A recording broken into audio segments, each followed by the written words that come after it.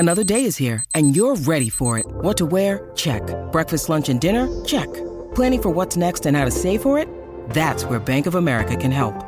For your financial to-dos, Bank of America has experts ready to help get you closer to your goals. Get started at one of our local financial centers or 24/7 in our mobile banking app. Find a location near you at bankofamerica.com/talktous. What would you like the power to do? Mobile banking requires downloading the app and is only available for select devices. Message and data rates may apply. Bank of America N.A., member FDIC.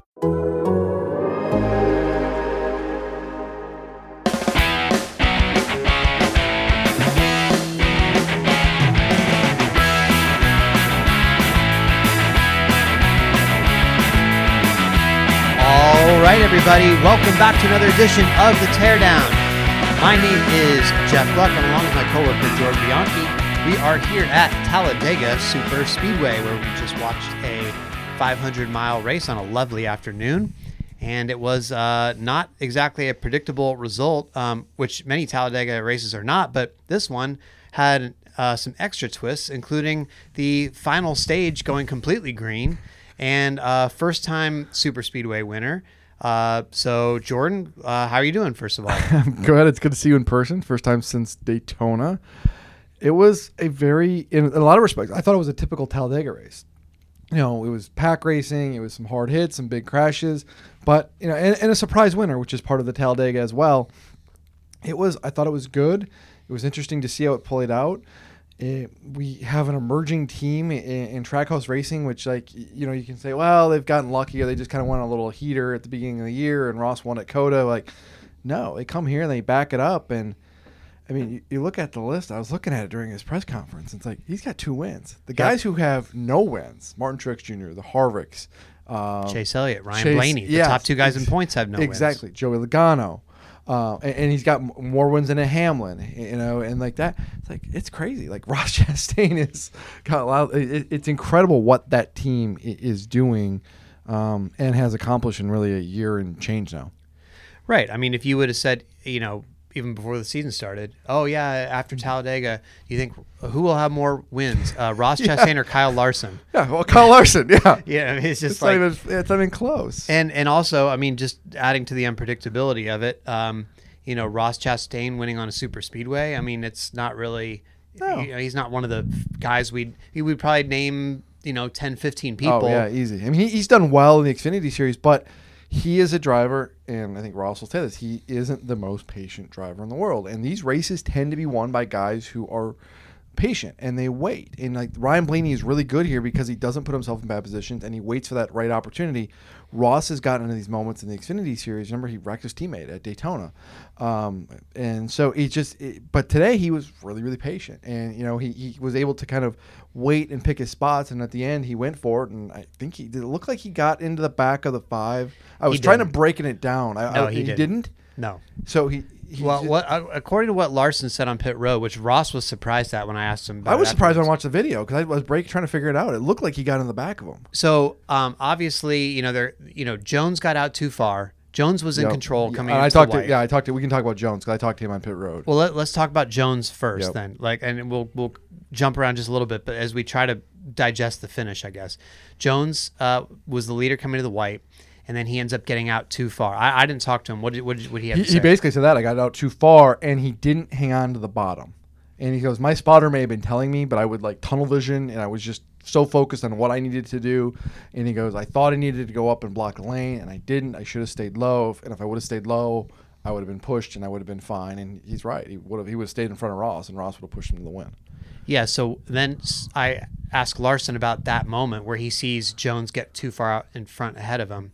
And that he knew that Jones was going to be a sitting duck. So Larson said, hey, I'm right where I want to be. I've got Ross pushing me. I'm on the bottom. And, you know, I'm kind of steaming toward, and I can go wherever I want here.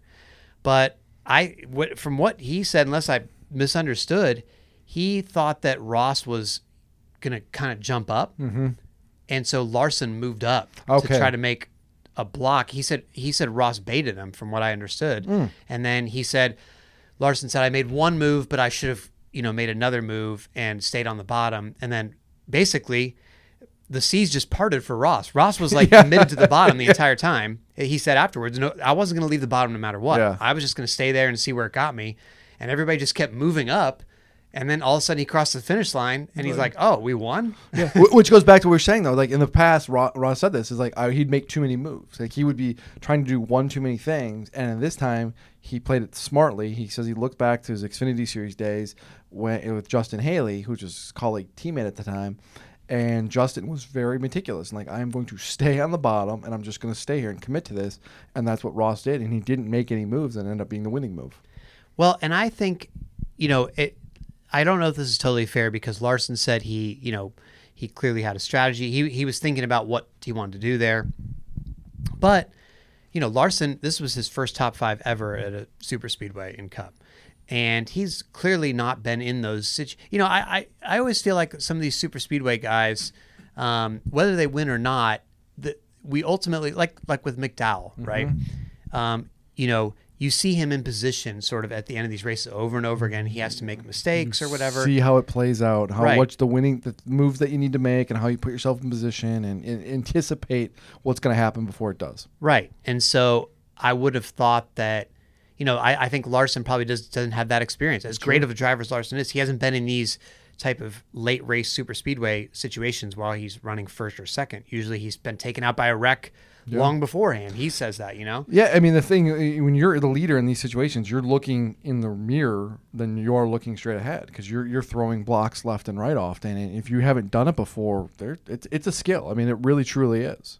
Yeah, so I know it looked from the angle, like the head-on angle that, Larson kind of jumped up and Ross could have booted him. But Ross said afterwards he didn't make contact. Larson said, from what I understood, I haven't had a chance to go back and listen to the tape afterwards on pit road, but he said he was trying to make a move to defend. It sounded like so. I think that's how that happened. But either way, Ross, without having a ton of experience himself, at least in Cup situations, late race, for a super speedway, he's able to get it done. So 2 wins now. And 2 distinct style of tracks, road course and super speedway. He's been fast at Phoenix, which is a mile track. I mean, it's just they have speed everywhere. They really, really do. It's crazy to think, and it's interesting to see where. I don't want to spoil something you're working on, but it's like it's interesting to see where you would rank him among the guys you think might be a factor later in the year. Yeah, and I think it just goes into. Our fantasy sports editor at The Athletic / gambling editor, I'm not sure what his exact title is, but Nando DeFino, each week he comes up with questions to ask us on The Athletic about the upcoming NASCAR race. And one of the questions this week was, who's the championship favorite, right? And we were both kind of like, we don't really know. And I think that's odd to say this late into the season, because usually we have kind of an idea maybe of like, okay, this guy's kind of starting to separate himself. I think, you could probably look at Ross, you could probably look at Byron, but neither of those guys have done it, and neither of those guys have made deep playoff runs. So are they really, I don't know, you know what I'm saying? Yeah, they battle tested. You don't know. Right. And as a team that's only in its second year of existence, with a driver who is really with a competitive team is really only in his second year, if you think about it, is he going to rise up and and be a contender? It's just weird to think about because you don't see this happen in NASCAR. Usually there's a real there's the thing, you win a race, then you win a couple races, then you're in contention, and you have to have a couple playoff heartbreaks, maybe get to the Final Four once. Exactly. But very few people just suddenly go from not really having a history of winning to, oh, okay, I'm winning races now, I'm making a deep playoff run, I'm winning the championship, whatever. I mean, that would be very surprising, but this new car continues to surprise us constantly, it feels like. Yeah, and if we're going to mention the new car, we should mention it's the same car that Ross won with at COTA. They took here, and that was kind of the backbone of this car was this is a chassis that you can race at a variety of tracks, and Trackhouse is proving it once again. I think that's, that can't be overstated enough, really, that, you could have a road course car, and a month later you've turned it around, and it's now a super speedway car. You win 2 races with it. And I think it's very fitting as well that the team that has been the first to prove this concept essentially has been one that took a big bet on the entire model. Yeah. Because Justin Marks, by buying out Chip Ganassi and saying, okay, I want to be a team owner and doing all that stuff and buy 2 teams, the double charters, all that stuff. Like, it was he was taking a big bet that this model was going to work. On the new car was going to NASCAR was going to come follow through on what they said with it and everything, right? And they're proving it. They're doing it. They're doing it on the racetrack. They're doing it off the racetrack, and they're doing it in their business things. I mean, Justin, they announced a new sponsorship today, and they're sold out for the rest of this season, I think on both cars, if I'm not mistaken.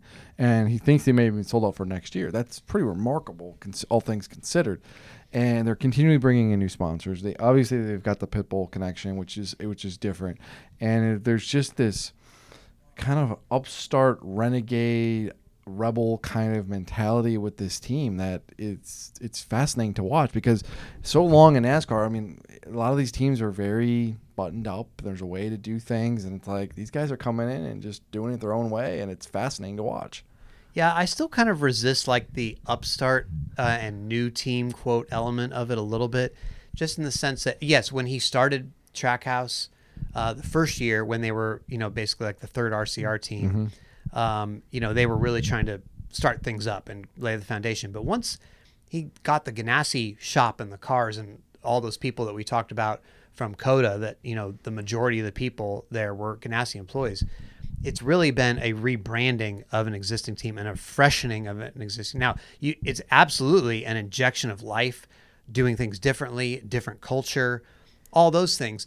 But the foundation was there. It's almost like, I don't know. I can't name one of those reality shows, but I don't know if it's like the Marcus Lemonis show. Doesn't he have some show where, and I'm sure everybody's going like, yes, and they're yelling the name of it as you're listening to this. He has a show where he like goes and like helps. The Prophet or something.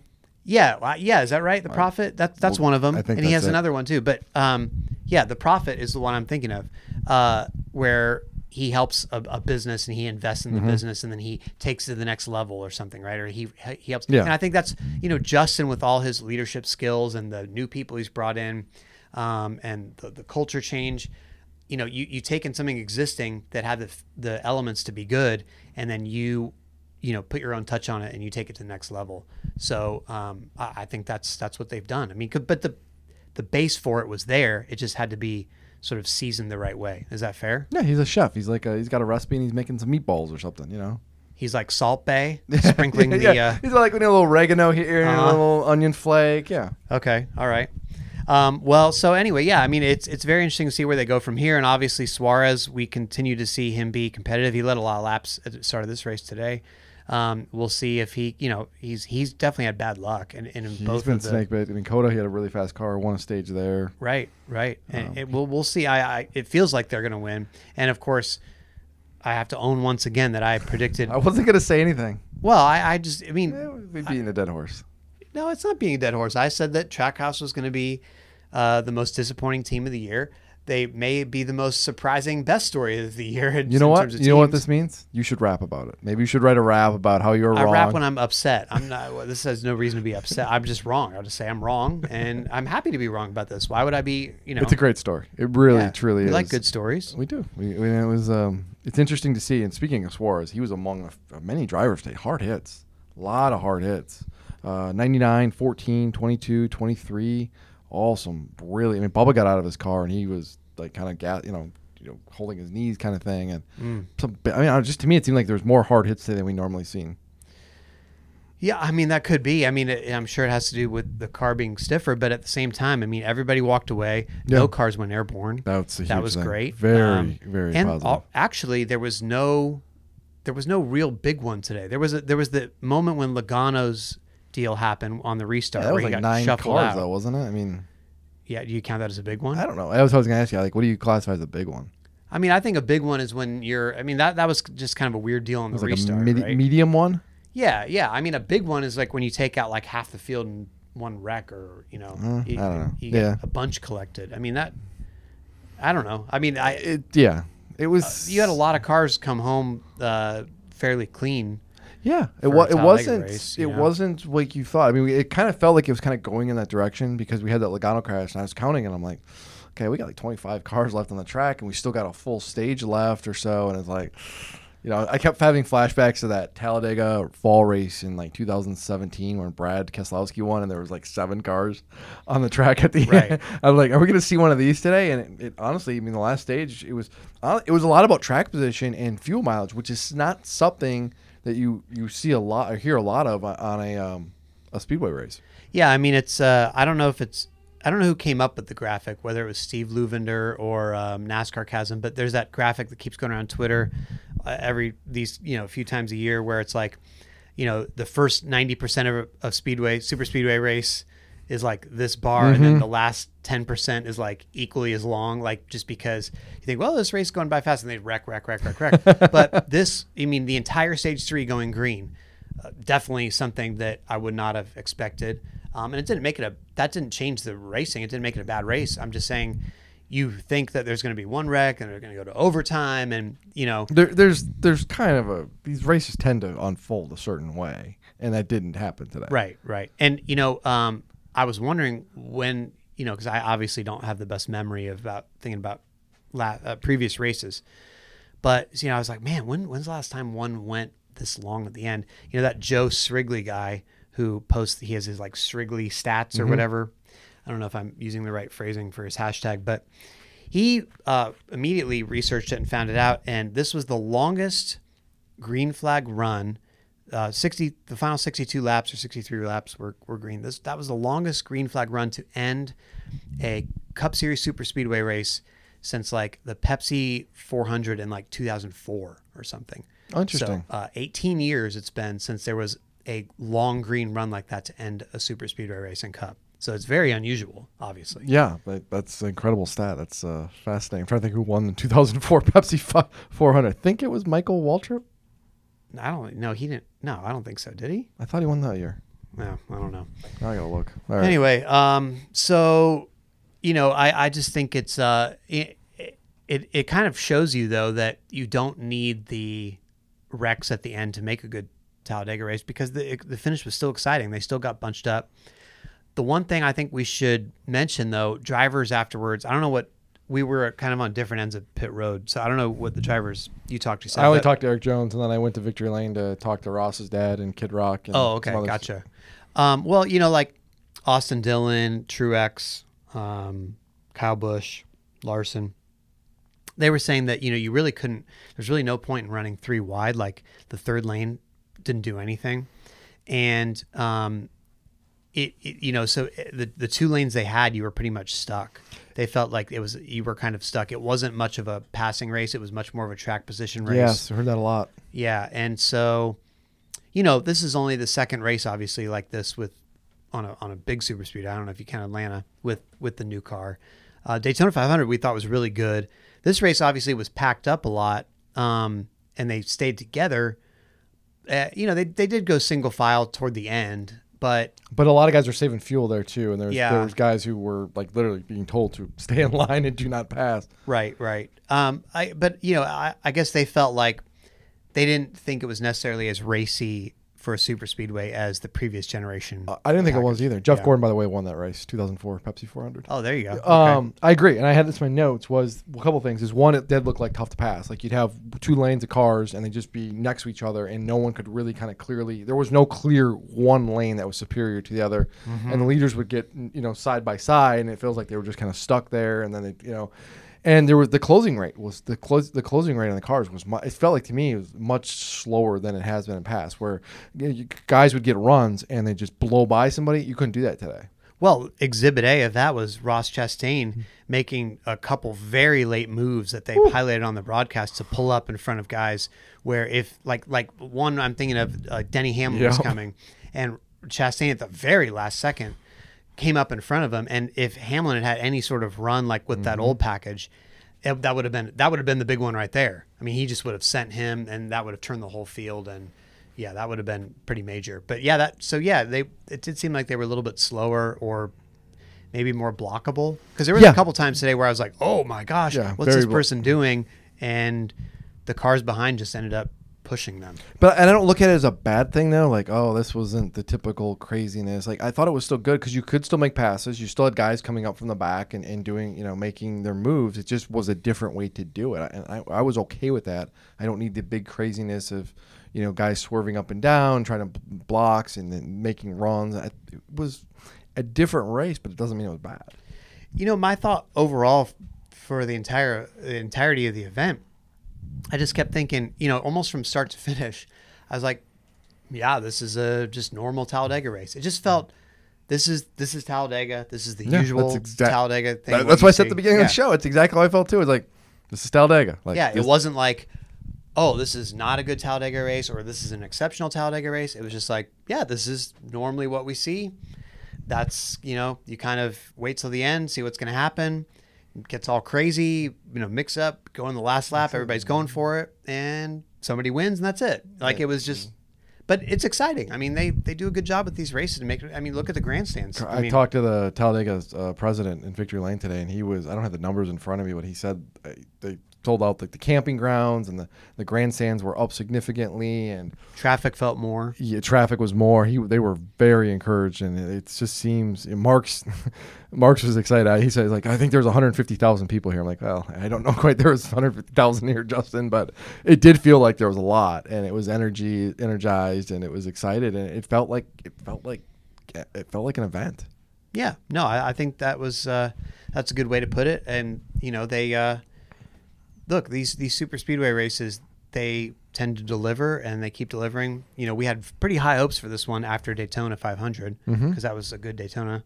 And, we weren't let down. It wasn't like, the Martinsville race from a few weeks ago or something where you're just like, oh, this is terrible. I thought we were going to get a much better race. I mean, it was fine. It was good. I mean, but there's a high standard for super speedway races. Yeah. Anyway, but... yeah, I don't really know how much more you can take away from it because it's not like you can say, well, this shows that this team did this or this says this about this driver. I mean, Chastain obviously, having the 2 wins in the bank and more playoff points and him continuing his good season, you can kind of grab a theme from that. But everybody else, I mean, you might have come away with points, but like Eric Jones, he walks away with nothing. I mean, really, in the grand scheme of things, because he needs a win. I take that back. He's actually in a pretty decent. I mean, he's outside the playoffs right now. He's 17th in points, but he's actually 2 spots out because Hamlin's behind him. He's got to win. And I was doing the math, and I forgot the number, but it's a manageable number. And they've ran well this year. People forget, like, he's run really well this year. They finished terribly. Yeah. They can't close out races. But this was a good finish for him, points-wise, and he put himself in a good spot. It was, but they need to win, and you need, obviously, if you can win a race and, punch your ticket, you want to do that. But to still be able to leave here with a 6th-place finish was encouraging. Let's talk to the other side. I think the guy who came out of here is Tyler Reddick, because how many times this year we've talked about, like, oh, Tyler's going to win, and it hasn't happened yet. A lot of near misses. You go back a week ago, he's out of the playoffs right now, like, provisionally. I mean, really? Yeah, and so, I mean, it's by like a couple of points, but still, I mean, we something we've talked about where guys, you get these opportunities and you got to take advantage of them because you don't know if they're going to come back again. And yeah, they're running well most weeks, but with this car, we don't know if that's sustainable. And this isn't like years past where if you hit on something, you can carry you through the year. And you kind of wonder if, like, you're looking back on this going, man, okay, we finished last today at Dega. We lost all those points. We came off a race where we could have won that thing, and whatever. And it's like, you got to wonder if that's going to be something you look at and you go, damn. See, when you started down this path, I thought you were going to say Keselowski, because that was one who we looked at coming in to this race. As Bubba's another one too. Let's be honest. Bubba, yeah, that was, and he ran well. He did. Were a great race for him. I mean, just they lost. That's the guy who lost track position at the end, and he got shuffled out, and then it. Yeah, he never got it back. He was leading at the stages, or one of the towards the stage 1, finished up near front in stage 2. And honestly, he was about to get probably a top 5, and then the way Kurt came down and tagged him at the end and turned him into the wall. I mean, obviously, total accident to do that, but that really, I mean, that. I guess he ended up maybe 17th or something like that, but still, it's not a top 5. Right. And when you're in that position, you need every point you can. But Keselowski, though, just real quick, going back to that, 2 speeding penalties, including a late one on the last pit stop in the final stage, ends up getting lapped after he had gotten back on the lead lap. man, just costly. Unforceable, silly mistakes. You can't have unforceable errors like that, and you got to clean that up. And you come here and you look at a win, and let's see, I think they've ran better lately. I mean, you know, they're finishing better. They're finishing in the top 15 with a little bit more consistency. They still have a long way to go, but let's be honest. I mean, he's 29th in points, and he's starting to run out of races that he can go reliably and be like, all right, I'm going to be. He's got, let's be honest, I think 2. I mean, Daytona and Atlanta, and you know, I mean, that's hard. And I'll tell you another guy too, Ricky Stenhouse Jr. He's 31st in points. Really? Wow. Yeah, that's. I mean, yeah, that hurts. It does, and that's a guy who's gonna. If his path to playoffs is gonna be a win, and this was something that it's crazy how the Hamlin victory recently took some heat off him because another, you know, to run out of gas late at Talladega. I mean, Talladega is a place where he could have won, but it's like, oh, it doesn't matter. I think he dropped 4 spots in points or something. Yeah, he's like 23rd, 24th, somewhere in there. But, you know, it's like, well, he's got to win, so it's fine. Yeah, but all good. Aside from that, he hasn't really it's no, still been a I mean, rough season, that's a team that just they can't have clean races. It's something it seems like every week it's something. You know, it's one thing or another. Either bad luck or mistakes or something. And then today it was like they could. There was a lot of talk about fuel at the end, and most people made it on the made it. Yeah, didn't they? He was like the only one confused about that. Yeah, I was too. Like, but they were. Didn't he pitted at the same time as everybody else? He pitted, but they didn't get all the fuel in or something. I'm not sure. But it had to because he made a stop with like 4 laps to go. So right, and but that's their season right now. Is like they just can't get everything in the one race they were able to put together. They won. Good for them. Yeah. One thing I also wanted to touch on. I thought this was fascinating. I think Daniel McFadden asked this question at the very end of the press conference to Ross Chastain. He had said, there was that moment when because Chastain had a speeding penalty, and he was getting lapped by the field, and McDowell was right with him, and then Chastain moved up in the middle of the track, and the whole field split him. It was a really dangerous, dicey moment. Bubba's radio was like, they literally like, oh my God. Yeah, like, what is he doing? He said afterwards he did it on purpose. Did you hear that? I did not, no. Yeah, Chastain said, I did that on purpose. And the reason is because I knew that I was going to be battling for the lucky dog with Keselowski and McDowell. And Keselowski was in that pack. He had already been lapped, and McDowell was right with me. And I thought if I could break up the pack, I would maybe, dissolve the energy enough so that I could maybe join up with them and be in the lucky dog position ahead of Keselowski. And he's playing chess. Everyone else is playing checkers. So he's like, I know they were probably mad at me, and I think he said it cost Kyle the lead, and they're probably not too happy about that, but it was a calculated thing. Now, it didn't matter because they all got their lap back because there was enough cautions. But I was like, wow, that was a very Chastain, sort of like the next level aggression sometimes that we see. Like, it's a very subtle way or something. Yeah, I just thought, wow, he did that on purpose? I just thought it was a miscommunication, like, oh, the pack's coming, and I was sitting across from Kelly Crandall, and I was like, how does that even happen? Like, I mean, you see them coming from a mile away at this track. It's not like they sneak up on you. How do you end up in the middle? But it was on purpose. Wow. Lucky, because that could have been really ugly. That could have been the big one right there, too. Could have been the big one. There was a couple near big ones with Ross Chastain. There was. Moving up and that, and but it all worked out. It all worked out. You got the W, baby. Man, super speedways, crazy. You can see why SMI wanted one with Atlanta because it's unpredictable, and I know the risks. I know there's dangerous and everything, but man, to me, I like watching them because they are like a chess match, and there's a strategic element of it, and it's fascinating to watch it unfold in real time, and then to go back and digest it afterwards. It's like breaking down game film from a NFL game or something. It's really interesting. Yeah, it really is sort of like a frame by frame type thing. It's I don't think guys get enough credit for the skill set they have for doing these races and continually having success in them. Yeah, it's funny because like Kyle Larson was talking on Saturday about, I've tried every which way to finish these races and, all these different strategies, hang in the back, run up front, do all this stuff. He's like, this time, he said this before the race, like, I didn't even watch film. Like, I went into, I'm just like, it doesn't even matter, whatever. Like, because I wreck out every time. It's the Kyle Busch approach.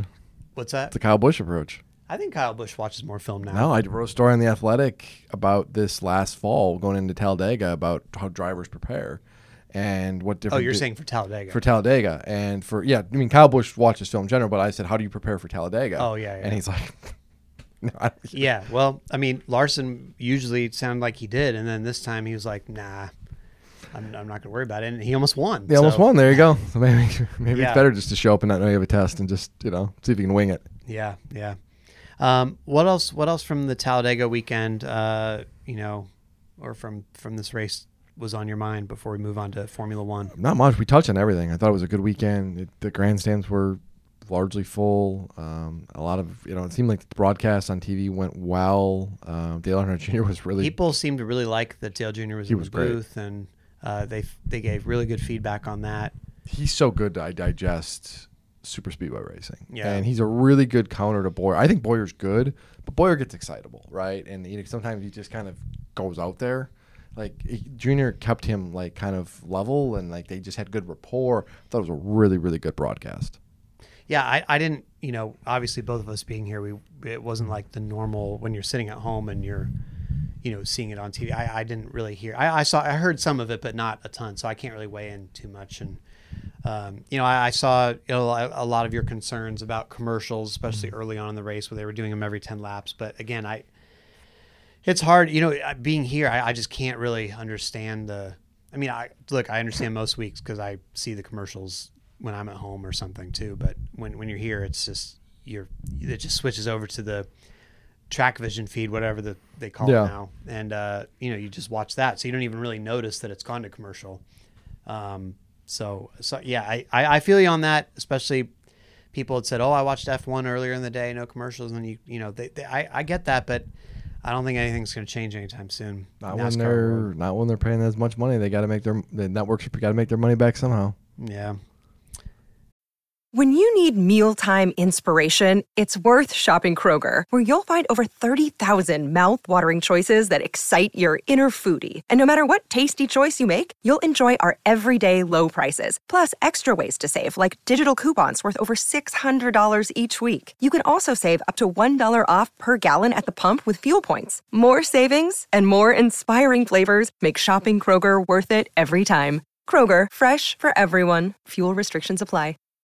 This episode is brought to you by Shopify. Whether you're selling a little or a lot, Shopify helps you do your thing, however you cha-ching. From the launch your online shop stage, all the way to the we just hit 1 million orders stage. No matter what stage you're in, Shopify's there to help you grow. Sign up for a $1 per month trial period at shopify.com/special offer, all lowercase.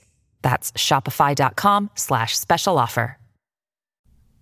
Well, let's talk about F1 then, because we were able to watch that this morning. I like these days when the races are not overlapping at all. Everything's nice and staggered. Like it was a few weeks ago when you had like F1, IndyCar, and NASCAR all back to back to back kind of thing. I like when it flows like that. You can. You have just a whole day of racing. You wake up, have some breakfast, watch the Formula One race, and then it was nice. And then you'd have to, for us, it was like you'd have to be at the track at 7 a.m., which is a nice thing. And you could watch the race, and it's good. And I don't know. I mean, Formula One, it was interesting because this was such a weekend for Ferrari. This was like Leclerc's the championship point leader. He's won 2 races. Things are good. And it just Ferrari's back, right? Excitement. And then it just went completely sideways, and it's like, now how do you digest this if you're Ferrari? Yeah, well, first of all, a couple thoughts. So it's very unfortunate for Sainz to get taken out like that because that wasn't his fault. I think Ricciardo got in a little bit hot off the curb there and just took him out. And Sainz, I mean, I could he have done anything differently? No, I it's don't just think bad so. luck there. Yeah, so that's unfortunate, and that, I think. Even I had written last week on The Athletic after Australia, there's nobody that said that Sainz has to be the number 2 to Leclerc. I mean, Leclerc could still, have a challenge from his own teammate in terms of if he got hot or something. Well, now that's done. Yeah. That's done now. I mean, there's no way that they can ever look at it the rest of this year anyway and say, okay, well, Sainz is going to have to move over. He's going to have to play the wingman. He's got to play to Leclerc. And this was a weekend that for Max was you win the pole, you set fast time, you win the sprint race. You win the sprint race. And it's like this was just it was a really great weekend. And it was the weekend you needed. After everything that's happened so far, and the season's kind of gone a little bit haywire, and it hasn't been smooth, and there's a lot of question marks, and like another DNF today, and it would have really flipped that championship in it to a different way, and now it's like all good. Yeah, I mean, I think it was Horner pointed out that when you take the sprint race points and the race points and Checo and Max together, they basically scored like all but one of the, because Leclerc was second in the sprint race and Checo was third. But aside from that one position, Red Bull scored almost maximum points for the entire weekend. So big for them, and it shows you how, I think Leclerc's lead is down to 27 points now, and it can show you how fast it can change. Because I mean, Max, if he doesn't have those 2 DNFs, he's probably the points leader at this point now, especially with Leclerc's goof today.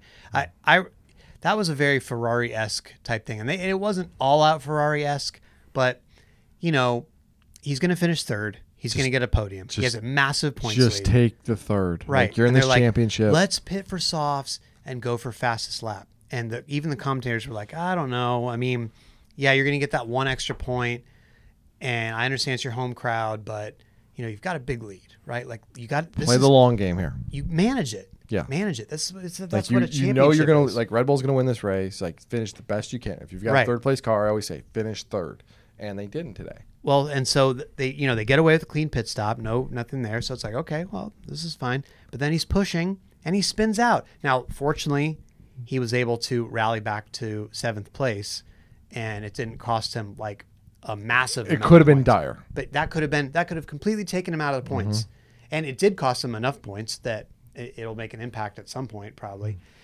I just think that's got to be.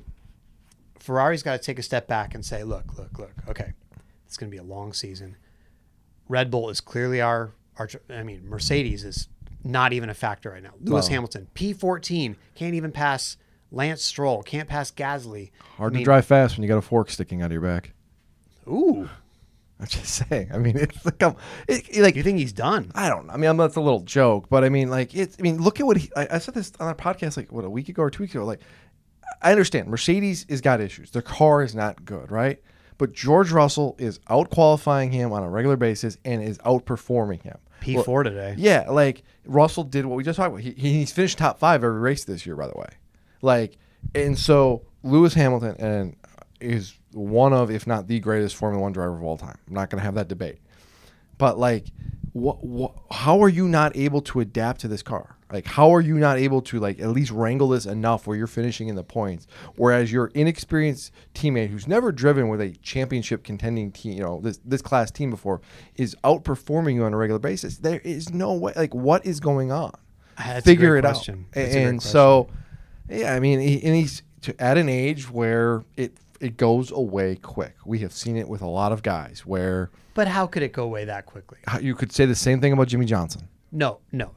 As recently as November, Lewis Hamilton should have won the championship. He outdrove Max Verstappen in Abu Dhabi. Yep, I agree. A few months later, he suddenly lost it. Jimmy Johnson wins the 2016 championship. He wins because Carl Edwards wrecked. Well, he still won the championship, and then he won 3 of the first 10 races in the 2017 season, and his last win came at Dover. And it was like the 3rd win in like I said, 11 races. And it was like 8th championship. He's putting himself in a position. Never won again. Those Jimmy, if you go back, first of all, those Jimmy wins on that season, those weren't convincing wins. The one at Fontana was. I'll have to go back and think about it. But I remember like even that Dover win being almost like I don't want to say he stole it or backed into it. I know backing into wins is a big thing these days. Yeah, Kyle Busch over here. Anyway, that's beside the point. The point is, I don't think Lewis Hamilton, it's the car. It's the car. It's just not. So then be the world-class driver you are and figure it out and stop getting your butt kicked. Will Lewis Hamilton win this season? No. I don't know if Mercedes is going to win a race this year. I mean, you don't think Lewis Hamilton will win a race this entire season? No, it's not. It's happened all the time in Formula One where guys will have great years and then they fall off the map the next year, and for a lot of different reasons. Daniel Ricciardo won a race last year. Yeah, then he needed a little bit of luck and some things to happen. You don't think that Ferrari and Red Bull can have a bad race, and Lewis is there to. For Ferrari and Red Bull would not. So there's a combination of factors here. Like Ferrari and Red Bull both have to have bad races. Mercedes all of a sudden is going to have to find something in its cars where they're better than McLaren, and then Lewis Hamilton's going to have to like take the fork out of his back and like figure out how to beat his teammate. And that's a lot that has to go right at this point. Man, you are really down on Lewis. It's just annoying. I mean, I don't understand how the disparity between the performances is just. I get that. It's mind-boggling to me. And there's a lot of complaining going on that side. And it's like, in the day, it is what it is. You got to make the best out of it. And again, Russell's doing that, and he's not. Yeah, well, I mean, I feel like Russell is probably, I mean, maybe he's more adaptable at this point, you know, young guy, and he doesn't know what the feel is out of a car or something that he's, you know, at least a fast car. He hasn't driven too many of those in his career, so. I wonder, and this is complete conjecture on my point. This is just me speculating. Probably shouldn't say this, but like there was a lot of talk this offseason, like about Lewis, of like, was he going to retire? Was he done? He was frustrated with how the championship, you know, got lost. Is it like, does he even really want to do this? Is he just kind of going through the motions, you know? I mean, why? I don't think so. But we don't know. I mean, I'm just wondering though, because Lewis Hamilton? How much do we talk about in the offseason about, oh, does he want it? Is he going to come back? Is he going to sign his contract? Oh, he unfouled. Didn't he like do something? Everybody. Yeah. I mean, like there's just all of this talk of like, yeah. And so, I mean, I think it's natural to wonder, like, you really want to be here? He's still Lewis Hamilton. Okay. He's the GOAT. Okay. Like, I mean, he's not over the hill yet. I think he's just got to figure out the car. And, I don't know, dude. I think I still think they're going to, I mean, Mercedes has brilliant people there. They're not just going to be like, oh, no. I mean, they're not going to mail it in by any means, but I mean, they're going to win races. They are. Yeah. We see this all the time in Formula One, man. Who's going to win the championship right now, Formula One? Max.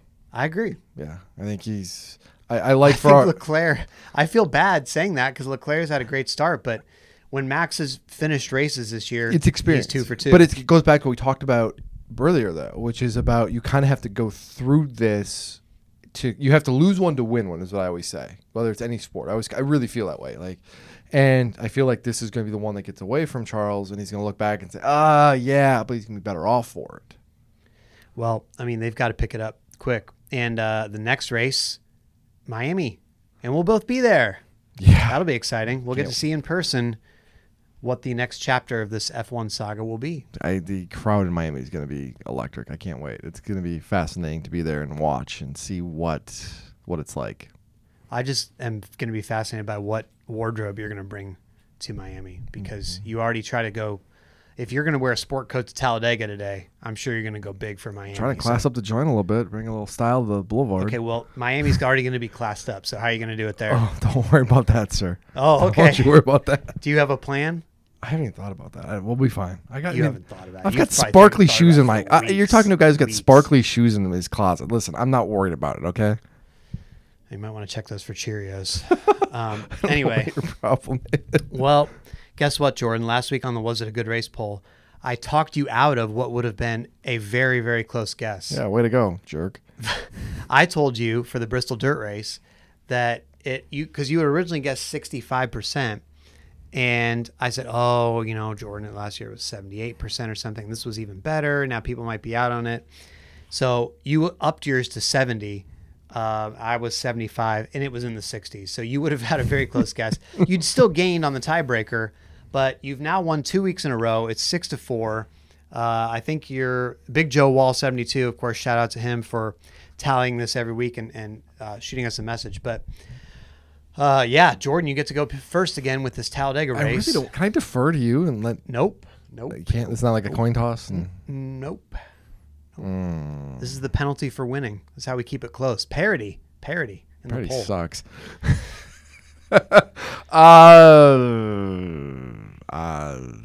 73. That's a pretty good guess. I'll say 79. I don't really know why. I think you're right. I think it's gonna be higher. you do? I think it's gonna be like a 77 or something like that. It'd probably be in the 70s, huh? I'm probably too low. I don't know. I think it might be. Yeah, it might be in between. So you said 73. Yeah. I say 79. Yeah, it's gonna. Yeah. I got to play the long game with the tiebreaker here and everything. So, well, Dover's next week, and that's going to be a real interesting one, Jordan, because another track where the next gen is going to for the first time, and Dover needs a good race. Really needs a good race for a lot of reasons, and I'm really gotta stop saying fascinated. Dover Motor Speedway now, by the way. Yeah, I'm gonna screw that up like 20 times. Dover Motor Speedway. How about that? Yeah. SMI owns it now. It's first race under the SMI banner. Yeah. Curious to see what this is going to be like under new leadership and whether it's a really important market. Let's just, Philadelphia, Baltimore, DC, New York, they're all close by, and that you need to have a race in that area. But they haven't had a good race in a while, and when you get new leadership, there starts to be this questions, right? I mean, I think Dover has a capability, but it's just going to be a big question mark. Obviously, we'll see how the tire goes there. New car. We'll see this car. Dover, it kind of jumps in and falls off a cliff when they go through the turns. Mm-hmm. One time I got to go on a ride along in a 2-seater with Tony Stewart at Dover, and it was like a roller coaster because you go into turn 1 and you like shoot down this hill, like you drop down, almost like gives you that like bit of a feeling in your stomach, and it's pretty cool. Like it's a cool track, but this car is pretty low to the ground. We know it bottoms out, things like that. So, we'll see. We'll see how it does. Hopefully it won't be too much of an aero race. Hopefully it won't be too hard to pass, but we won't really know. You hope it's like Fontana, right? I mean, that's the best case scenario, is that you get it's competitive. Guys are fighting, their cars are on hard the to edge, control, and there at Dover, it's really, you can quickly lose control. Not like a 550 package race from Dover. No, and I'm trying to think, ago. is Dover the highest banked track that it's been on so far? I mean, Bristol's dirt, so that doesn't count. Oh, Bristol dirt doesn't count. Well, they knocked down the banking that it normally is what I'm saying. I don't know if Dover's higher than like Talladega. I'd have to wonder about that, but it's gonna be a really good litmus test to see what this Yeah. car's at. Yeah, no, I agree. It'll be interesting. And then Darlington / Miami Grand Prix. Darlington after should that. be good. So Darlington, everybody says with this car. Oh, It's gonna after be tough for Fontana, them. was like Yeah. circle like this. Darlington's gonna be fun. Yeah, we'll be watching that from the peanut gallery somewhere at the Miami Grand Prix after the race. But anyway, well, everybody, we appreciate you as always for listening. We also appreciate you supporting our work. We have some stories on The Athletic that have been out that we're proud of recently and will continue to come out.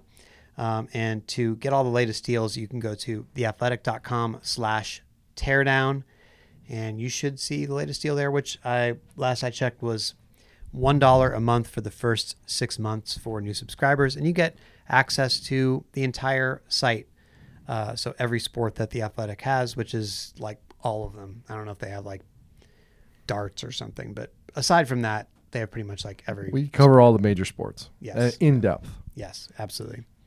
Anyway, well, we'll talk to you next week from Dover, of course, on this feed as well. Make sure to check out the 12 questions with Checo Perez. That will be coming out this week on the free feed for those of you listening on Apple Podcasts. So stay tuned to that one as well. And until then, we'll talk to you next time on The Teardown.